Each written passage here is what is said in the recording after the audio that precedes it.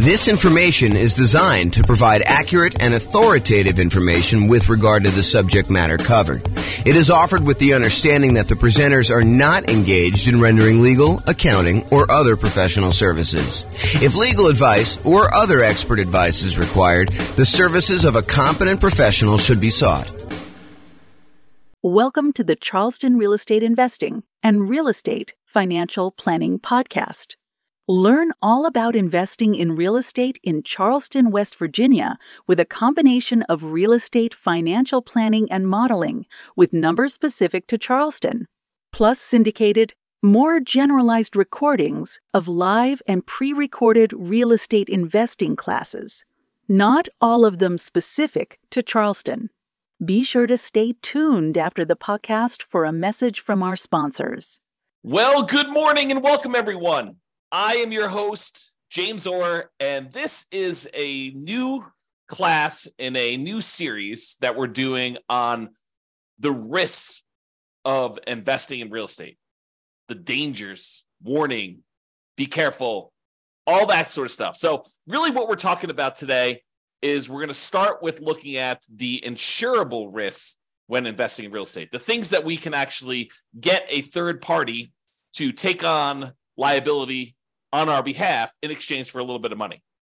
And we'll cover some of the other risks we have with real estate in some other classes in this series. But today we're primarily focused in on those insurable risks that we've got. So here's a quote. This is George S. Patton, the famous, I guess he was a general in, I believe it was World War, I don't know if that was one or two. Anyway, he was a famous general. And so here's the quote. It says, "The time to take counsel of your fears is before you make an important battle decision. That's the time to listen to every fear you can imagine. When you have collected all the facts and fears and made your decision, turn off all your fears and go ahead."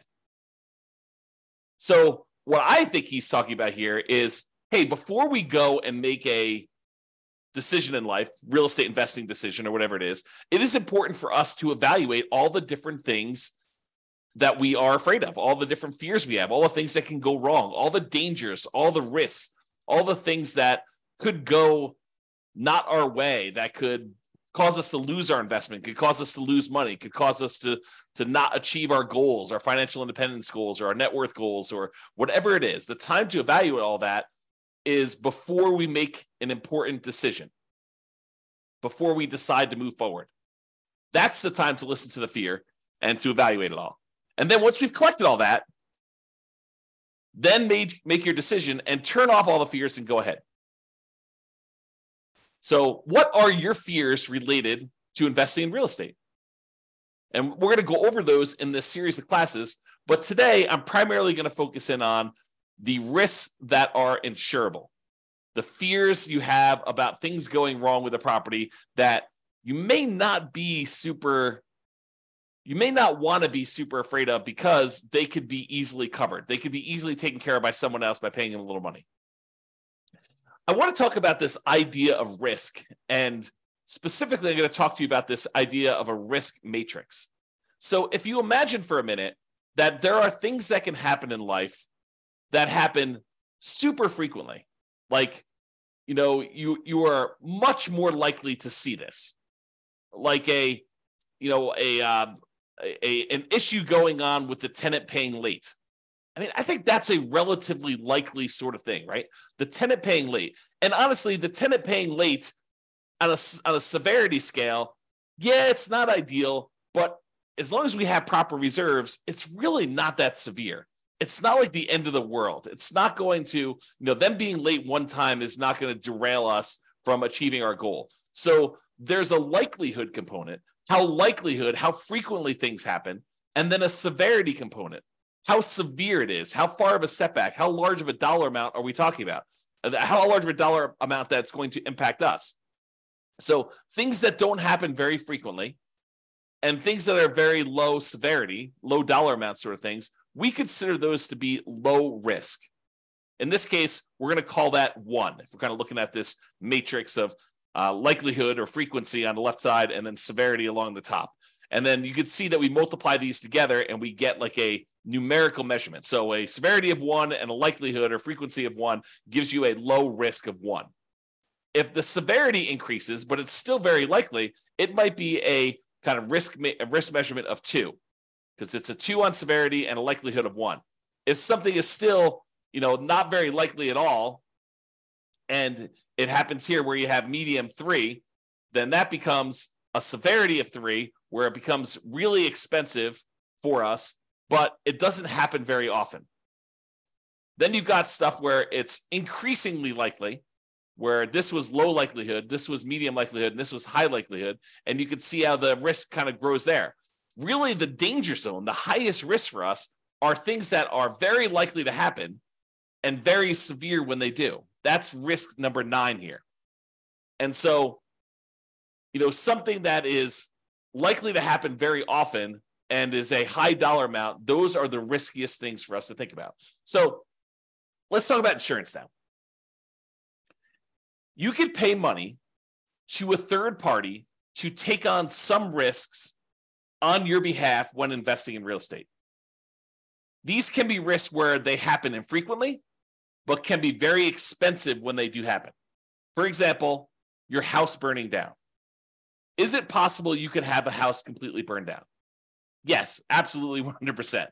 Is it really expensive if you have an entire house burned to the ground? Not just like a small kitchen fire or something like that, but where the whole house burns to the ground and it's a pile of ashes and rubble at the very end. Yeah, it's really expensive to do that. And what if you owed, 80% of what the property was worth when that happened? Not only would you have to pay back the loan on the property, but now you'd also have to rebuild the property if you didn't have insurance. But there are companies, insurance companies, who are willing to accept your payments to protect you in case that unlikely event happens and you have a catastrophic loss, or if you even have a small loss, right? They'll cover small fires, but they'll also cover these large fires. And the way that they can do that is they can look at the overall risk profile of what are the chances of a house burning down. And they can look at that across lots and lots and lots of properties. For you, if you were looking at this, you might say to yourself, okay, look, I got one property. If this thing burns down, that's going to be really ugly for me. Yeah, it's a low probability thing, but if it happens, it's going to cost me hundreds of thousands of dollars to replace this thing. So you have something that is not likely to happen, but if it does happen to you, it's catastrophic. Or what you could do is you could say, look, I'm going to pay this third-party insurance company, and they're going to have, hundreds or thousands of other people paying into this pile of money as well. They're going to take off some profit for running the business of the insurance business, to pay the salespeople in order to sell the insurance, to pay people to kind of manage and oversee the administration of the insurance policies, and then to pay, people to process claims and to, in some cases, fight claims if they think that there's fraud going on or questionable activities. So they're going to have all those operating costs that they're going to take out of there. But then they have a pool of money where if one of the hundreds or thousands of people that they're collecting money from have a fire, some unfrequent events, they can take that big pool of money that everyone is paying into, and they could actually pay to have that property replaced.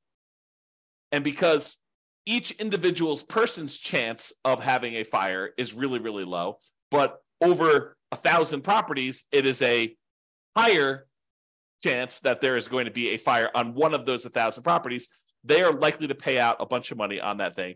And that's how that works. Okay. So getting back to insurance. So it's not likely to happen if it happens infrequently, but if it does happen, it's really, really ugly, like that fire. But for a small fee, you could pay someone else to aggregate this risk, as we described with the insurance company. So for a relatively small fee, they can insure you against loss and make a profit, because it's not just about them covering your loss. They have to be in business to make money to pay the people that work for the insurance company to do that. Now, if you had a large enough number of properties yourself, you could technically self-insure, right? Or you could self-insure with one property, but it may not be prudent for you to do so. But imagine for a minute that instead of the insurance company collecting premiums from 1,000 different people, because they have 1,000 different properties spread out across a different city or different state or different country, so they have some risk where it's not going to be like, a forest fire where all the houses in a certain area get burned down. It's not like you've got 1,000 units all in one spot. But if you had all your properties geographically diversified, you could choose, instead of paying the premium on 1,000 different properties to insurance company, you can say, look, the economics now say that for 1,000 different properties I have, I could take the money that I would have paid otherwise to this insurance company. I could set it aside so that when I do have a fire on one of my 1,000 properties, I will have money set aside to be able to do to protect myself and to rebuild the property in case there is a fire. So you could self-insure. Now, I'm ignoring for a moment here that if you get a loan on the property, the lender is going to require that you provide proof of third-party insurance. In most cases, they will not allow you to self-insure. And I'm ignoring that fact. But if you have all these properties free and clear, if you have 1,000 properties free and clear, you could choose to self-insure. You could choose to be the one that sets aside all the money that you would have otherwise been paying for a premium, and then use that when you have fires in your properties or other events. I mean, we're using fire as an example here. Okay. So that is the idea. Instead of doing it and saving the money yourself, which you should be doing even if you decide not to pay a third-party insurance company. It's not like you save all that money. You save some of it. You save some of the profit that you'd otherwise be paying the insurance company. But then you have to take on that role. You have to kind of put the money aside, invest the money, have it in a safe, secure spot where it's available. If you have an emergency, you need to manage that oversight. You need to make sure that you take care of estimating the amount you should be setting aside and coordinating all that stuff. So you don't actually get rid of those roles. You would have to provide those yourself if you decide to self-insure. Or you could pay an insurance company and all those roles are taken care of for you by a team of people that are doing this. Okay? There we go. So let's talk about what the insurable risks are. So these are the most common insured risks. We mentioned one already, the risk of fire. So some people are concerned, what happens if I buy a rental property and the house burns down? Well, you could buy insurance where the insurance company will cover you in case you have a fire on the property. And it's relatively inexpensive. For the fact that you could have to replace a $400,000 property, you might be able to get fire insurance for, $1,200 a year. It's going to vary a little bit depending on market and what else they're covering and things like that. But they can insure you in case your entire property burns down for about $1,200 a year. The chance of it happening is low, but when it does happen, the chance of a large payout is definitely there. They could have to spend, more than the amount of money than they collected in order to deal with your fire. Similarly, lightning damage. That's another commonly insured one where they will cover damage caused by lightning. Or another commonly insured one is hail damage, where you have hail coming down and it damages your roof, it reduces the lifespan of your roof, or damages the paint, or breaks windows, or breaks plastic, or damages wood on your property. You can have severe hail damage, and you can have that covered by an insurance company. Insurance companies will often also cover theft. So someone stealing something from your house, taking something off of your house, or, cutting your air conditioning unit and actually walking away with it. They can cover things like that where you will be covered for those sort of things. So if you're concerned about, what if someone comes and steals my air conditioning unit, you can get insurance for that. And the point I think I'm trying to make with some of these insured ones are, there are legit things to be concerned about when you invest in, honestly, with anything. In life, there's risk, right? So there are true risks, and no matter what we do, we choose to take on additional risks when we invest in real estate, just like we would choose to take on additional risk if we took our money and invested in stocks or bonds or crypto or Beanie Babies, or decided to start a business, or we hid the money under a mattress. Like, everything we do has some type of associated risk. By choosing to do that thing, we take on the risk associated with that, unless we can purchase insurance from a third party where we eliminate that risk. We transfer the risk from us in exchange for a little bit of money to someone else who then has part or all of that risk. Because sometimes it's not like they're covering everything. For example, with the insurable risks like fire, you will probably have a deductible. There's going to be part of it that you need to pay out that is your responsibility as part of the insurance claim. And then the insurance company will pay the rest up to certain limitations as outlined in your policy. Okay. So, for example, theft is another one where they will cover things like that. They may also cover vandalism. And vandalism is an interesting one because I think we a lot of times we'll think of vandalism like, someone spray painting a fence or, someone spray painting a garage door or damage to a car on the property or something like that. But sometimes vandalism can be things like people deliberately smoking meth in a property or cooking meth in a property. I think depending on how the policy reads, and you'll want to definitely talk to your insurance agent to understand what is covered and what is not covered, but that may be considered an act of vandalism. Okay, so realize that may be a weird one for you, but it could be something that's covered. Personal injury. What if someone gets injured on your property? You hear a lot about this in like asset protection classes where we talk about protecting yourself when you acquire these properties, protecting yourself and protecting the other properties you own from being taken in case somebody gets injured on the property or you injure somebody driving around town or doing something else. Like there is insurance you can buy to protect yourself from somebody coming after you for an injury that they had or sustained on a property or that you caused them somewhere else. So personal injury. And then liability. If you do something wrong that was not intentional or deliberate, but it was accidental, there is insurance that you can get that covers some additional liability there. Okay. And I'm not an expert on insurance. You really need to go talk to your insurance agent to understand like what is covered and what is not covered. Don't go to them and say, but James told me that it works this way. Understand that what your policy says, what is written in your policy is going to be what is covered. And get clarity from your insurance agent. That's part of what you're paying them for, is to help you understand what is and is not covered. And ideally, you want them to give you their opinion in writing so that you have it written down somewhere in case it ever comes up in the future that you need to have some type of discussion about why something is or is not covered when you thought it was. Okay, so those are probably the more commonly insured risks: fire, lightning, hail, theft, vandalism, personal injury, liability. Okay. Now, there are some less commonly insurable risks. For example, loss of income.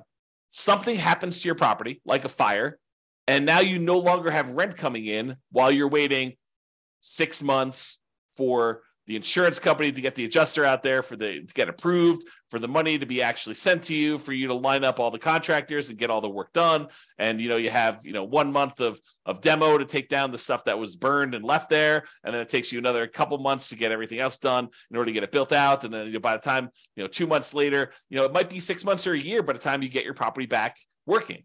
And guess what? You have a mortgage payment that is due every month, even though the property is burned down. So potentially problematic. So you can get insurance that covers loss of income, where you're unable to collect on the property because the condition of the property is there. You can get the insurance company to actually give you money as part of the policy. I mean, you're paying for this insurance. It's not free. You pay them money so that if you have loss of income on the property where you're unable to collect income on it, then they can actually pay you so that you can then use that money to pay your insurance company, your mortgage company, taxes, insurance, like all that stuff.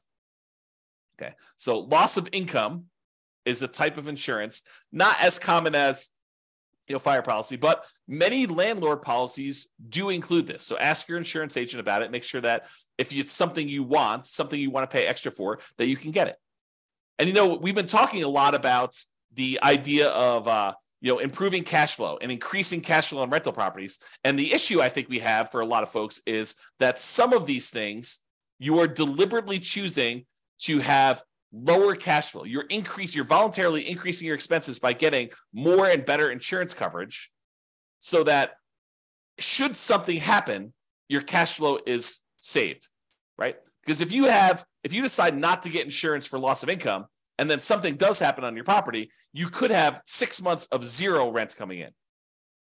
That would be really ugly on cash flow. So instead of doing that, maybe we choose to pay, I don't know how much it is, but maybe it's $20 or $25 more per month to have this loss of income coverage on our insurance policy. I have no idea what the number is, right? Because I don't actually handle my insurance. Tammy does. But the idea is you could choose to have $25 per month less in cash flow normally in exchange for, should something happen, you're not going to have as severe of a loss where it goes down to zero. And then you need to weigh that and determine if that's worthwhile for you. Okay. So another less commonly insured risk is flood. If a property is in a flood zone, the lender will often pull a flood certification to find out if it isn't a flood zone. And if it is, they may require you to have flood insurance in order to protect them in case there is a flood in that particular property. But you can voluntarily choose to get flood insurance as well. It's not that if the lender doesn't require it, I don't need flood insurance. That's not true. Just because your property isn't in a, federally recognized flood zone, I'm using that in quotes, right? Like it shows up on the map as a, 100-year flood zone or 500-year flood zone or whatever the numbers are. Again, talk to your lender if you need to understand the details, because I just understand the general idea. But if you were in a flood zone, the lender may require it, but it doesn't necessarily mean just because you're not in the flood zone that you can't have flooding. There are times when unexpected things happen and you could have flooding in a different area. And flooding is not always defined in a way that you might think. It could be water running horizontally in some form or another. So, imagine you have something happen to a house next door and, it over time kind of like has this major problem. And then there's a massive release of water from that thing, like a pool or something. And then that pool actually floods into your yard and there's horizontally moving water. That could be considered flood. You'd have to read the definition and understand what is covered and what is not covered. It's not necessarily water from a river that is overflowing. So realize you can get that as a separate policy. It is not only when it's required by the lender that you have to get it. You can choose to purchase flood insurance separately. Some other less commonly insured ones, earthquakes. In some markets, that's really important. Where we live, hardly anyone gets any earthquake insurance. Hurricanes or tornadoes. Don't get a lot of hurricanes around here, but in a lot of markets, you get hurricanes. And tornadoes, probably get some tornadoes here, especially on the plains. But you could purchase those as additional insurance. You can get insurance to cover if somebody cooks or smokes meth in your property. And you can test the property for meth before you make your purchase. And you could test it after each tenant moves out. Now, is it practical to do that? What's the cost of a meth test? To get an industrial hygienist in there in order to test to see if there's meth showing up in the property. I don't know. Could be a couple $100, could be $1,000, could be $2,000. Depends on the type of test and what they're doing there. So is it practical to do that after every tenant moves out? Probably not, but maybe in your market, maybe for the types of properties you're doing. But what are you going to do if it does test positive? You're going to keep their $800, $1,200, $2,000, $3,000 security deposit?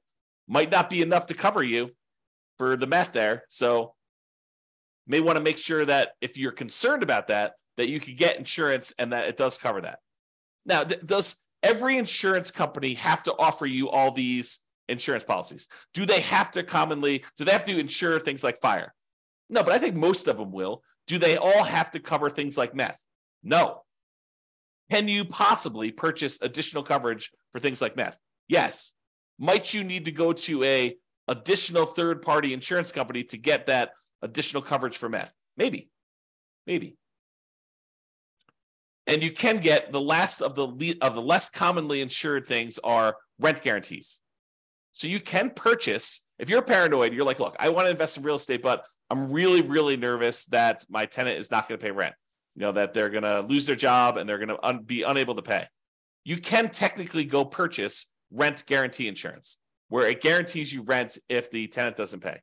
So you can go and do that. You can purchase that. It comes at a cost. So realize that there'll be a fee for doing that. So you're going to give up cash flow elsewhere in exchange for having that rent guarantee. I think a lot of landlords, a lot of real estate investors will choose to forego rent guarantee insurance and instead decide to set aside some money, mentally or otherwise, in the form of reserves in case a tenant doesn't pay rent. But you can get that insurance. All right, let's do a brief discussion on deductible size. First, let's talk about what a deductible is. A deductible is the amount of money you're responsible for before the insurance kicks in. So let's say your deductible on hail damage is $2,000. Basically, if there's less than $2,000 worth of hail damage, you're paying that claim. So you make a claim with your insurance company, they send an adjuster out, they say, look, the total amount of damage is $1,800, your deductible is $2,000, so you're responsible for this $1,800. Okay. And you pay a certain dollar amount for the insurance and that deductible amount. If you decide, look, I want to have a $500 deductible, they'll say, sure, we'll allow you to do a $500 deductible, but then the insurance cost, the amount of the premiums you're going to pay in order to get that insurance will be higher than someone with a $2,000 deductible. Or you could say, look, I want a $10,000 deductible. I will cover everything up to the first $10K, but after that, I want you to come in. The insurance company say, that sounds great because we're much more likely to see these small amount claims. So if you want to do one where you pay the first $10,000 and then we only cover after that, we will let the premium be much lower. You will have to pay in less in premium in order to do that. So it's this balancing act between how much you willingly have as a deductible versus how much you're paying on premium and how much that's impacting cash flow. And they both impact cash flow, right? Because if you have a small claim, let's say it's that $1,800 worth of hail damage, if you have to pay that $1,800 out because you set your deductible at $2,000, well, now that $1,800 is an expense, so you've reduced your cash flow by that. But maybe in order to reduce your deductible to $1,000, it costs you, $30 a month in order to have that lower deductible with your current insurance coverage. So you choose to have $30 per month, less cash flow, or at some point you might have to pay that $1,800, or that's really the difference. If it went down to $500, be $1,300 difference or whatever it was. Okay. So if your risk tolerance is very, very low, you could choose to keep your insurance deductible very, very low. You could say, look, I don't want any surprises. I want my deductible to be $500. And if something is less than $500, I'll take care of that. But if it's over $500, then I want to make a claim and I want the insurance company to pay for that, anything over the $500 costs. Okay. So then if you have a claim, you need to come out of pocket very little. However, your insurance premium will be much higher, which will impact your cash flow. And if you're making lots of claims, you will have higher premiums and may not have as many choices for insurance companies if they opt not to renew you or decline you for coverage because of the number of claims and the types of claims you're making, right? The insurance company is in the business of making money. And if they find out that you as a person are making a lot more claims than the other people that they're selling policies for, they may choose to say, okay, we're just choosing not to renew you. We're going to not give you coverage anymore because you are a statistical anomaly. We lose money on you. And I think they expect to, have payouts over the aggregate. But if they look at you and they're like, hey, look, this person made 3 times as many claims on one house as the average number of people in our rest of our pool of people, they may choose to say, we just don't want to insure you anymore because we don't want to have that exposure. Okay.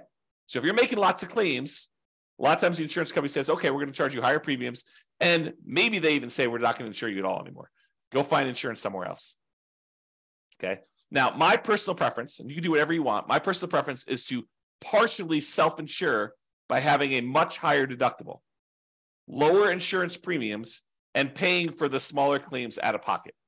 So my preference is I want to have higher deductibles. If a little thing comes up, I'm not going to make a claim to the insurance company. I think of insurance as more of a catastrophic. If major stuff happens, then I want them to come in and I want them to pay for stuff. I'm not going to usually make a claim. Like if we had a hail damage one for $1,800 and my deductible is $1,500, I am not making a claim for them to pay $300. I don't want to have that as a claim on there. I'm just going to cover it. And my general rule of thumb is I want to see the amount the insurance company, 2 or 3 times the deductible amount. So if it's $3,000 worth of hail damage and my deductible is $1,500, then maybe I'm making a claim. More likely I want to see it even higher than that. I want to see the total amount of damage is $4,500 and my claim is my deductible is $1,500. And that's sort of like the 2 to 3 times the deductible amount. And there are lots of exceptions to this rule, right? I think, it doesn't have to be 2 to 3 times if we're talking, I guess it would be that with the deductible size, but, are we talking like, $50,000 size? Maybe I do choose to do it when it's not 2 times then. So there are lots of exceptions. So be prepared if you do that to pay 2 or 3 times your deductible amount for repairs. So you shouldn't be thinking to yourself, okay, well, as long as I have $1,500 set aside for my deductible, then I'm good to go. There's some people that think, the amount that they should have in reserves is related to the size of the deductible on the property. I don't think that's true because these are not the only risks you have. Insurable risks are just one of the risks we have when we buy rental properties, which we'll cover in future classes. Okay, so that's it. That's the discussion on insurable risks when investing in real estate. So in conclusion, life has risks. We have risks we face every day. Getting up, driving in the car, going on the subway, walking around, eating certain foods, being in relationships with other humans. Like there are risks in everything that we do.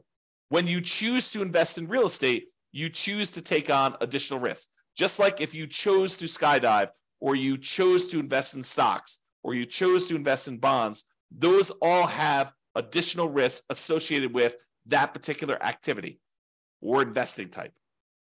Okay? You can shift the risk from yourself to someone else by paying a premium. That's what insurance is. We're choosing to pay someone, a third party, to take on that risk for us, and then they will aggregate that across a whole bunch of people so that they can be profitable, support their business, pay their salespeople, pay their admin, pay all the CEOs, pay all the house, the building costs and everything else, and then also be able to pay out the claims that we have on all these things. So yes, you are paying more than probably what it costs you, but if you're insuring like 1 or 2 or 3 or even 10 properties, you don't have enough of the properties to really have a good way to kind of spread that risk out over a large number of things. Okay. And if you really are going to self-insure, you should study this and understand what number becomes the number you should have to kind of be able to make a reasonable self-insurance play. All right. So that's it for conclusion. Have a great day, everybody. I will talk to you all tomorrow. Bye-bye for now. With home prices up, mortgage interest rates up, and rents up, but not quite enough to counteract the higher prices and interest rates, cash flow on rental properties in Charleston is harder than ever.